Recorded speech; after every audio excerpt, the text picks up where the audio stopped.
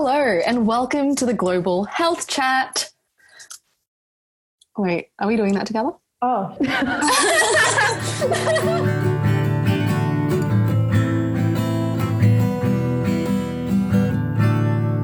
are a group of medical students from all around Australia who make up the senior editorial team of the AMSA Journal of Global Health. So let's start off with introducing ourselves. I'm Tara, second year medical student at Griffith Gold Coast.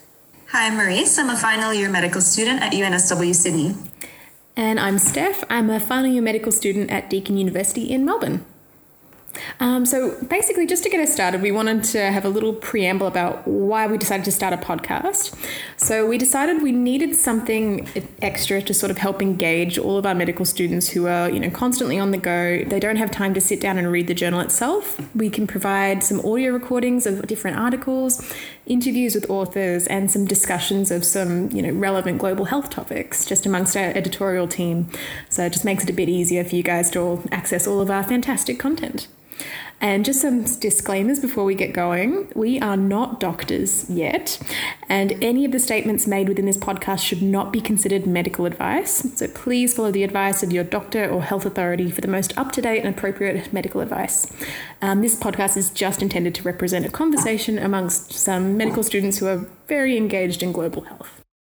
Yeah, so disclaimers aside, Steph, I have a question for you. Ooh. So we've all been social distancing, right? What's the weirdest thing you've gotten up to? Well, other than the standard business clothes on top, PJs on the bottom for every meeting. Classic. You got to do it at least once. Yeah.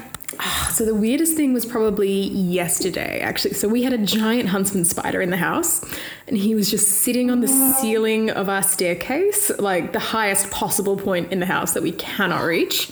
That's not okay. No, oh my God. And my housemate actually has a phobia of spiders, so this was particularly funny. Funny is the wrong word, but it was kind of fun.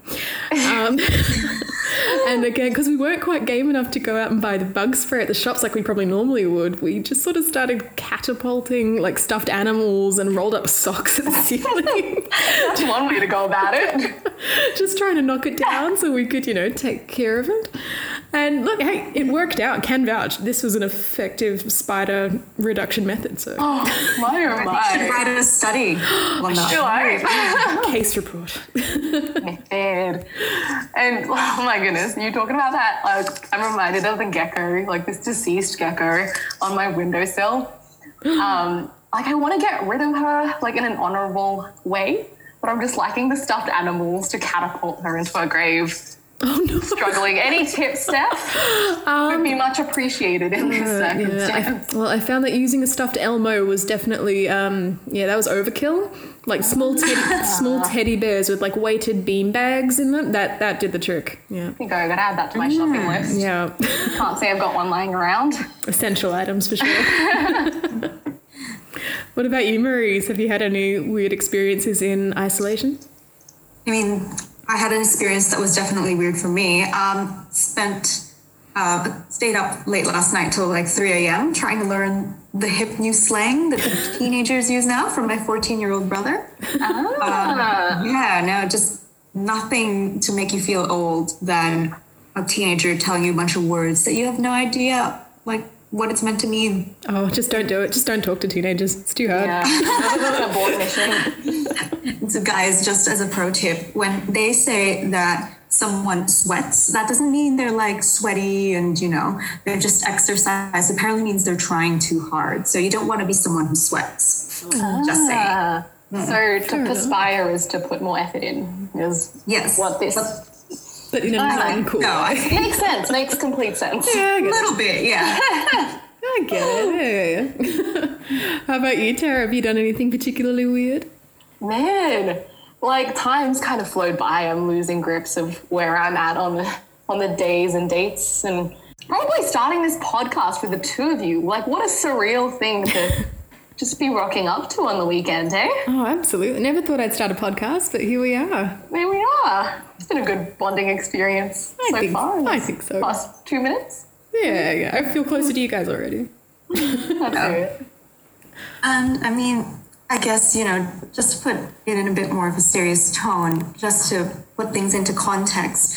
So today on the 28th of March, so as of 2 p.m., we're all kind of dealing with the changing world we're in now. Worldwide, there have been over, 500,000 cases of COVID reported.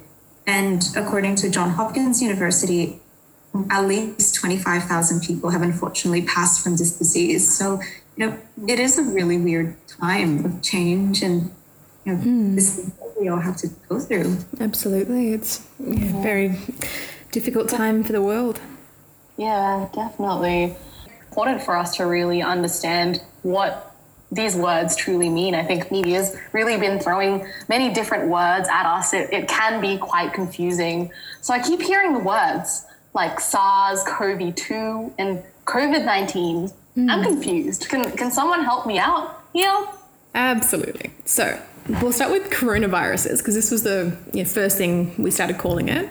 So the coronaviruses are actually a large family of viruses which may cause illness in animals or humans, which is very different to SARS-CoV-2, which, Maurice, if you want to take it away. SARS-CoV-2, is the virus itself that's causing this disease. In the same way that like HIV virus can cause AIDS, SARS-CoV-2 causes COVID-19. Is that how it works? Yeah. Yeah.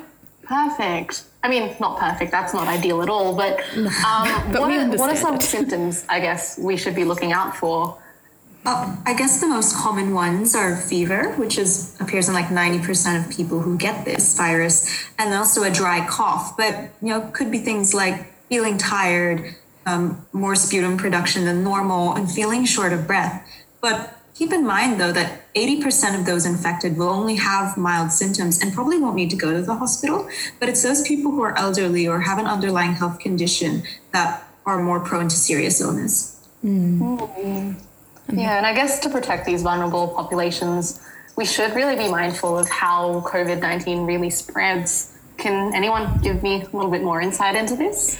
Yeah, so it's via droplets that it seems to spread. So this means that anything from a cough to a sneeze, or just being in close face-to-face contact with someone for 15 minutes, this can increase the risk of spread. So the virus can actually survive on different surfaces as well for different lengths of time. And this is why it's really important to wipe down those potentially infected surfaces, like your phone, your wallet, your keys, door handles, basically anything. Another thing important to remember is that there's an incubation period for this virus, which is between 1 and 14 days, with an average of about 5 days. And it is possible to be infectious during this incubation period. So the best ways we can the spread, this is going to be hand hygiene and decontaminating those surfaces. So I guess that means we should be sticking to, the general guidelines of social distancing and isolating and quarantine. I feel like I'm listing words. Like, what are we really talking about here? Yeah, they're definitely all getting bandied about a little bit like synonyms, but there are a couple of important differences. So social distancing, this is a slew of tactics that's meant to maintain that 1.5 meters between people and try and stop people from congregating in large groups. Whereas quarantine is more restricting the movement or isolating people who might have COVID but aren't confirmed. Right. And so they don't have any symptoms at this stage, which is really different to isolation, which is where we're separating people with confirmed or probable infections from other healthy people. So perhaps in a designated room that other people can't enter, or some governments are even organising for hotel rooms for people who require very strict isolation. Okay. It's really nice to have this all, kind of cleared up a little bit more, because sometimes it does feel like words, and I think it's important to have an understanding of this. But in addition to, I guess, understanding what COVID-19 is, I think it's important to have a little bit of perspective from you guys. Like, how are we coping with COVID-19 as medical students? Do you mind starting us off with this stuff? Yeah, absolutely. It's definitely a weird time. I think we're all coping in really different ways, and I think everyone's genuinely doing their best, which is really important to mention just from the get-go. For me, our clinical school has actually stopped having students in the hospital for the time being, just for the past few weeks. So it's a really weird time to be a final year medical student. Also, important note, our school has actually been really supportive and really engaged with us, like every step of the way, like giving us updates and organising meetings like via Zoom. So they've been like really, really helpful and like working so hard to make sure that we're feeling as supported as possible and making sure that we're able to comply with the isolation requirements and still keep going with all of our studies. So that's been really good. But I know a lot of us, we were really excited for our final year. And, you know, we were really enjoying finally getting the hang of this whole medicine business. And now, it should be. Yeah. And now sort of day by day, the future just looks more and more uncertain. And some of us have now flown interstate to isolate with our families. Some of us have decided it's safest not to see our families at all, especially if they're in these at-risk groups. So it's very hard to be kind of constantly worried about your family and friends becoming unwell and to know that the best thing you can do is actually just to stay away. And then there's all of the existing patients who are no longer receiving care, like due to the virus either taking up resources at the hospital or if the hospital's become too high a risk environment for our immunocompromised patients. So it's affecting everyone, and we're all just like not just stressed for ourselves and our education, but stressed for all of our loved ones and all of the patients that we've come to know. So it's a very strange time.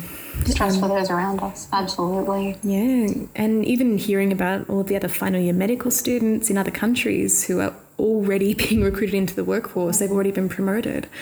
And it just makes you feel very unsure of what you should be doing. Like, should we be prepping for final exams, reviewing clinical procedures, working on research assessments?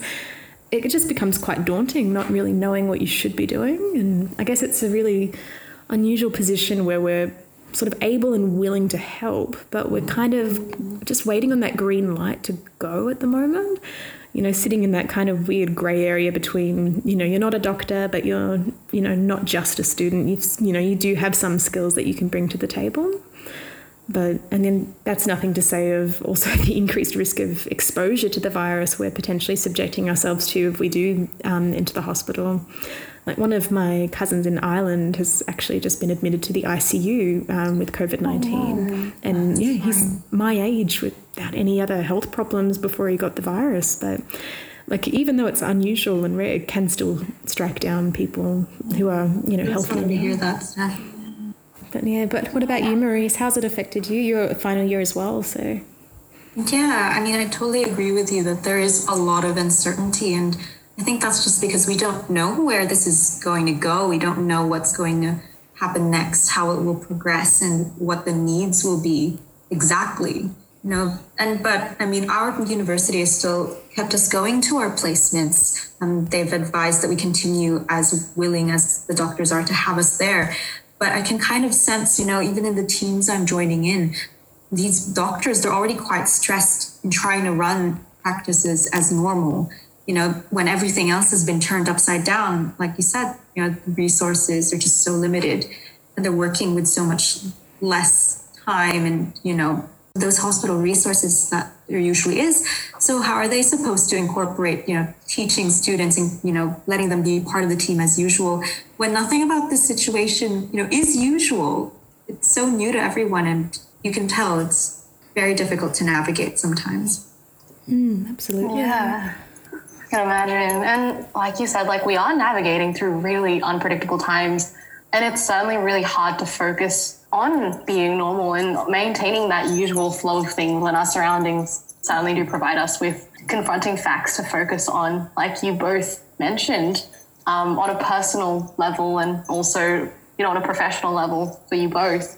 And I guess because of that, for me, I guess procrastination has been a very high thing on my agenda, in a light sense as well, for sure. But also because of all this news that's been coming in, I think we're really occupied mentally and emotionally with, what's happening in the world around us, that it tends to take priority over the daily tasks that we should be undertaking. Being a preclinical student, there's that sense of helplessness.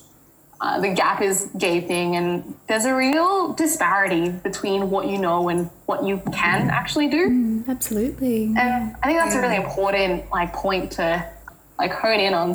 Yeah, let's have a quick chat about that. Hey, what what we could be doing as medical students if, we are taken off placements, if we are taken out of uni temporarily. No, absolutely. There's lots of things we can do because, even though we do have that sense of helplessness, we do have a really important role as health advocates in the community. And that's, something they've drummed into us since we first got into med school. I remember saying people are now going to ask for your advice in a very different way, and just to be aware of that. So now is a really great time for us to lead by example when it comes to things like social distancing. So not throwing parties, not, going out to cafes and things, and trying to practice good hand hygiene and things like that.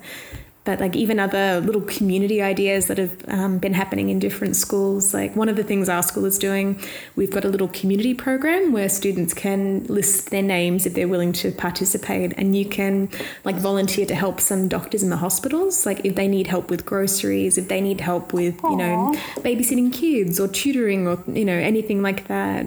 So just to sort of support that existing health workforce. Yeah. And that's definitely within our realm of capabilities as well. Yeah, definitely. I think you're so right in medical students demonstrating these alternatives. We have a role in society to take action and to demonstrate, if you're not going to rock up to a party or initiate one, we could always go online and set up an online social distancing party or, online meets or, those alternatives that we can do in the community as well to lend a helping hand. Yeah. What are your thoughts, Maurice? Yeah, I think with what Steph said, in that people will be asking for our advice in a way that maybe they wouldn't if we didn't have this knowledge. I think, with all this kind of anxiety coming around and maybe, articles claiming this and claiming that, I think we do have a role in maybe sharing what we know, and maybe to a panicked aunt or relative or friend, sharing what we know with them and saying, this isn't this is a dire situation, but there are things that are happening. This fake remedy might not be such a great idea to try. Just kind of fact checking and things like that. Yeah, we do have a bit more kind of knowledge in the background that the average person may not have. Definitely, drinking hot water will not work. That's something we've found out. I definitely had someone texted me saying that someone was saying, if you drank really hot liquids, that could prevent the virus from surviving. You just sort of think, there's so much misinformation that just sort of gets out there. Yeah. Absolutely. And we're definitely seeing that, hey, in our shops and stuff and pharmacies with certain drugs and supplies running out based on certain rumors and reactions, I guess. Yeah, definitely. And I guess not super relevant to what we're talking about, but also relevant. Bundy and Beanley rum distilleries have actually started donating ethanol and switching up their production to hand sanitizer. That's amazing. Okay. Yeah, so I thought that was a pretty fun fact and really cool to see our community coming together in, unique ways. So that's why the rum is gone. I've just got to get my little Pirates of the Caribbean reference in there where I can. That's exactly it. Oh, and we've also got entertainers. So Ellen DeGeneres, Miley Cyrus, they're all doing their part for advocacy as well, just using their platforms as much as they can to try and encourage everyone to stay home. Yeah. So I think regardless of, who we are, where we're at, what we do, there's a lot of space to creatively help and make our own impact in the ways that we can, no matter how small. Definitely. Exactly. Yeah. And what a time to live in. Never could we've imagined that a pandemic of this size would invade our doorstep and cause such a stir. It really has. And this one's from Jacinta, a final year student from Bond Uni. As we continue to move further into uncharted territory, I, alongside many other final year medical students, can't help but wonder what will become of us. I imagine this is what it would have felt like for men in the 1900s as they waited nervously to hear if they would need to be enlisted into the army. Yeah. This reminds me of a piece I read earlier this week from a doctor mum to a child. She analogizes working in the front line to being enlisted to fight as well. It's a battle she willingly will fight to keep her community safe. And at the end of the day, it's all hands on deck when the ship is sinking. Yeah, and I guess that's regardless of whatever your part is, whether it's maintaining a 1.5 meter distance to the person in front of you, or even just coming into work every day because you have to. Yeah, there's definitely some uncertainty though around where we as medical students fit on this spectrum. But some general trends we are seeing, and feel free to jump in, guys, are that assessments are being delayed and moved online. Placement requirements are being modified. Yeah, and we've got overseas and interstate electives and selectives. They're all being cancelled. And then there's alternative MD projects that are going on and all different modules being offered as well. Yeah, and as it currently stands, all efforts are being made for university students to remain embedded in the clinical setting where it is safe and practical. However, our PPE supplies are diminishing and cases are rapidly increasing, and safety really needs to be considered seriously. Yeah, absolutely. Yeah. And I guess moving on to the situation in northern Queensland, it has been developing a little slower given their geographic isolation. But we have a quote here from Kira, a fourth year at JCU. So she goes on to say, our university has responded promptly and with careful consideration. All preclinical teaching has been moved online, fourth year placements cancelled until at least late July, while fifth and sixth years have been on placement as per usual. This was the only responsible decision given the way our hospital is set up. Yeah, it makes sense, and you can sort of imagine that like places like Townsville and rural Queensland were, generally lacking the same resources you might find in a metropolitan counterpart. It sort of makes sense as a strategy. Yeah, I think it would put a serious strain on like regional Queensland ED and ICU systems to kind of keep on going as if, things haven't changed. Yeah. Hence the cheeky Quexit proposal, hey? On a more serious note, it is particularly concerning for the vulnerable communities. Yeah, especially for the Aboriginal and Torres Strait Islander peoples who ADA has predicted to have a 20 to 30% mortality rate for COVID-19. And that's compared to the 3% mortality that's predicted for the rest of the population. Oh, it's a huge difference. Huge. Yeah. And continuing on with Kira's concerns, she's also mentioned her concern for students at JCU because a quarter of them are actually international students and there are many domestic too. Oh, wow.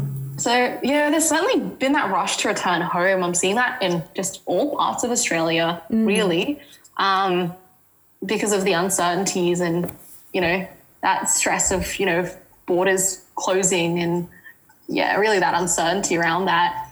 And finally, I guess, a quote to finish Queensland off and JCU. Despite the uncertainty and stress of fully online learning, I am personally loving the 8 a.m. lectures live streamed to me from the comfort of my bed, although I am very severely missing my friends. Aww. Can anyone else in the room relate to this? Oh, massively. So much. I feel so it. much. Yes, Kira. Oh, it's just not the same. Yeah. So I think we've got another quote from one of the medical students from New South Wales. They wish to remain anonymous and have made their medical school anonymous as well. Maurice, do you want to read this one? Sure. So she says, Wilkes were eager and grateful to be able to get involved in managing COVID-19. The chaos surrounding our final examinations and training for the role has been quite stressful. Due to time constraints, limited training for the pre-internship role has caused concerns regarding the level of responsibility being thrust upon us. Additionally, the change in the structure of our final year has left questions regarding the impact on our internship and future careers. And just to be clear, they at this medical school, they've been told that they'll be sitting their final exams in under a month. So they've been told basically study your butts off, and then it's basically time to try and see if we're ready to be doctors. But I can't imagine that kind of stress right now, like on top of everything else that we're sort of trying to grapple with. Yeah, really hammers in that uncertainty that everyone's kind of struggling with different things happening in different unis and not quite knowing what the next month, let alone the rest of the year, is going to bring. What the next day is going to bring. Gosh. It's that looming question of, are we going to graduate? Like, especially for you final years, I can definitely see that being a concern, and just trying to get your hours down pat as well.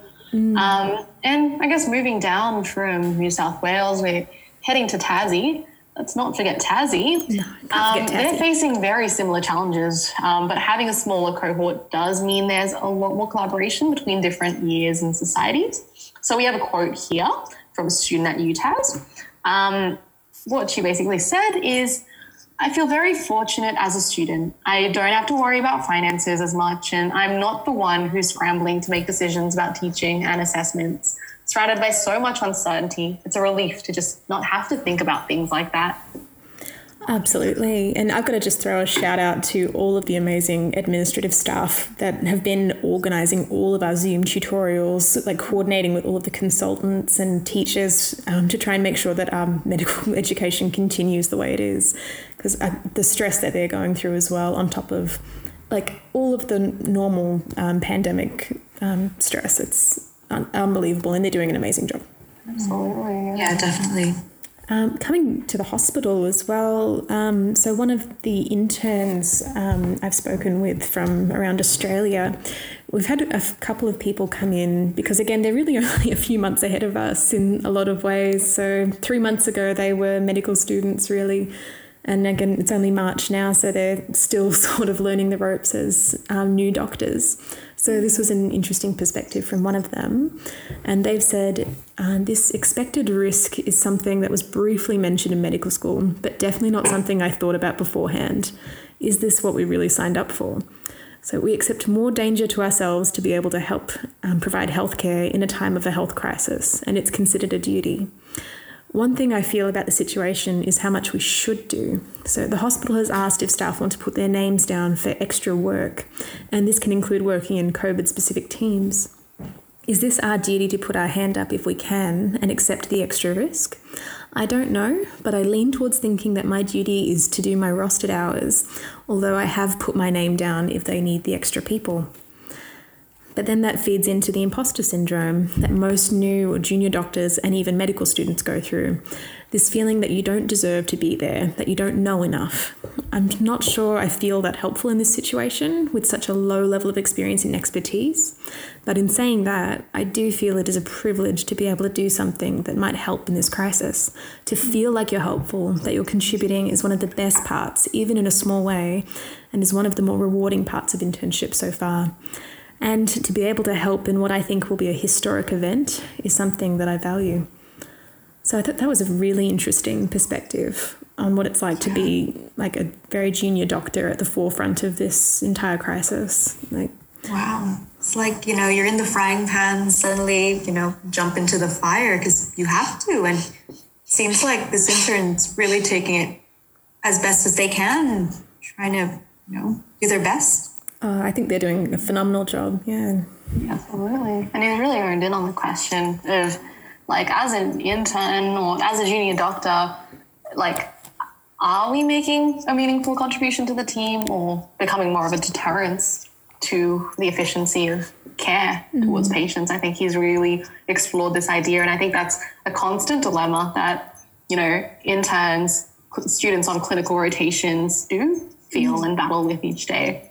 Definitely. And I think it's also really important to mention, so every time I've ever brought this up with, either an intern or a consultant or anyone where I was sort of having the same sort of self-doubt, they have immediately told me, you are a valuable member of our team. Do not doubt that.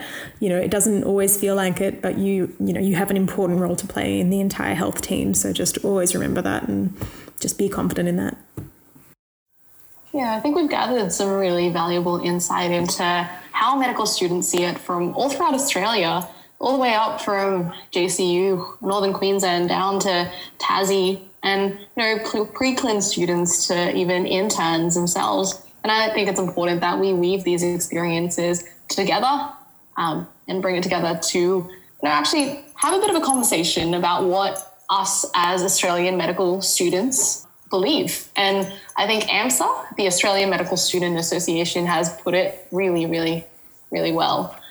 So they do support, AMSA does support the idea of medical students joining the COVID-19 workforce. Yeah, and I think this will be necessary down the line when, workforce shortages possibly, happen. to kind of accommodate for them. Definitely. And it's certainly better than the alternative where you bring back retired or older doctors and nurses who might be more vulnerable to COVID-19 as well. That's it. Exactly. And I think the main emphasis from AMSA is that, any introduction of doctors to the workforce is done so in a way that really does protect our incoming workforce. So that it should be voluntary, it should fulfill clinical placement requirements, it should be protected. So like with indemnity insurance, right? And PPE, of course.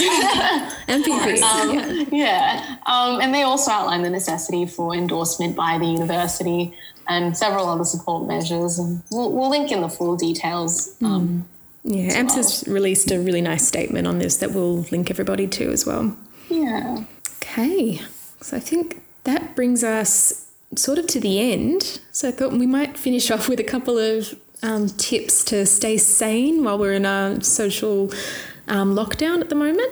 So Maurice, you've actually had some really good tips for me that I've tried to take on. Do you want to take it away? Yeah, sure. So I was kind of self-isolating the other week, and I have to say, made me a bit stir crazy. So I've come up with some necessary strategies to keep me from going insane. And I guess the top of my list recently is, act like you're going somewhere. Act like you're still going to your placement. I mean, maybe sleep in a little bit because you technically don't have to travel to your placement, right? But, wake up at a reasonable time, put on some clothes that make you look presentable to the outside world. Steph, you've already gotten to a good start with the business talk. I'm starting from the top down. Yeah, slowly. I'll lose the PJ bottoms eventually, I promise. I'll get there. Baby steps. But just dressing to put you in that mindset of, I'm going to be productive today. And, I have a purpose for the day and I'm going to go do it. Yeah, I love that. And it's like the whole idea of, dress for the job you want, right? So. Exactly. And I would like to be a medical student in my placement. But I'm responsibly staying indoors when I can. Oh, perfect. I love it. And it's sort of similar to my one as well. So mine was really just all about routine. If you can get into a good flow so that every day, you have your breakfast, lunch and dinner at roughly the same time, you're trying to do your exercise in the same sort of time block, getting those study sections done as well, tutorials, trying to schedule them in as best as you can, the way, they might have been scheduled before. Like it just makes a huge difference knowing roughly what to expect from your own day. Like especially when you're surrounded by so much uncertainty everywhere else. And another thing I had, me and my housemate have been trying to do was like little daily goals. So we found 3 was a good number. We had 1 goal for work, so like watch this tutorial or study this topic, and 1 goal for exercise. So that could be like just walking around, the block or something with proper social distancing. And then we had 1 goal for fun. And, that could be anything like trying to do an arts and craft project or watching an episode of a show that someone recommended. Speaking of extra time, well, maybe you should consider submitting for the AMSA Journal of Global Health. Oh, yes. Absolutely. Please send us more submissions. Like if you have a cool art idea for a global health topic, if you haven't, a literature review that you submitted and you felt like you did pretty well on, if you've just got a rough idea of something you're interested in, you've never written before, and, you just want to see what it's like to work, with a journal, please send us something. Send us like an email just saying, hey, and we will guide you through the whole process. Please send us anything. Yeah. And I thought we'll start with a plug as well before we finish up. So our next episode is going to feature one of our authors who is going to be talking about their article on cross-border surrogacy. And and several other episodes we're also planning, which will have more of a focus on the global perspective for COVID-19 and how it's impacted some medical students from all over the world. So that's something else to look out for. Well, thank you so much for tuning in to our very first episode of the Global Health Chat. We're looking forward to many more chats to come. But until then, stay safe, stay social. Be distanced. And don't forget to wash your hands after you like and subscribe. Wait, are we putting this on YouTube? Well, we can always pretend. Oh, no, don't worry. We'll fit a like and subscribe button in there somewhere. Thanks, everyone. Thanks, everyone. Bye. Hi.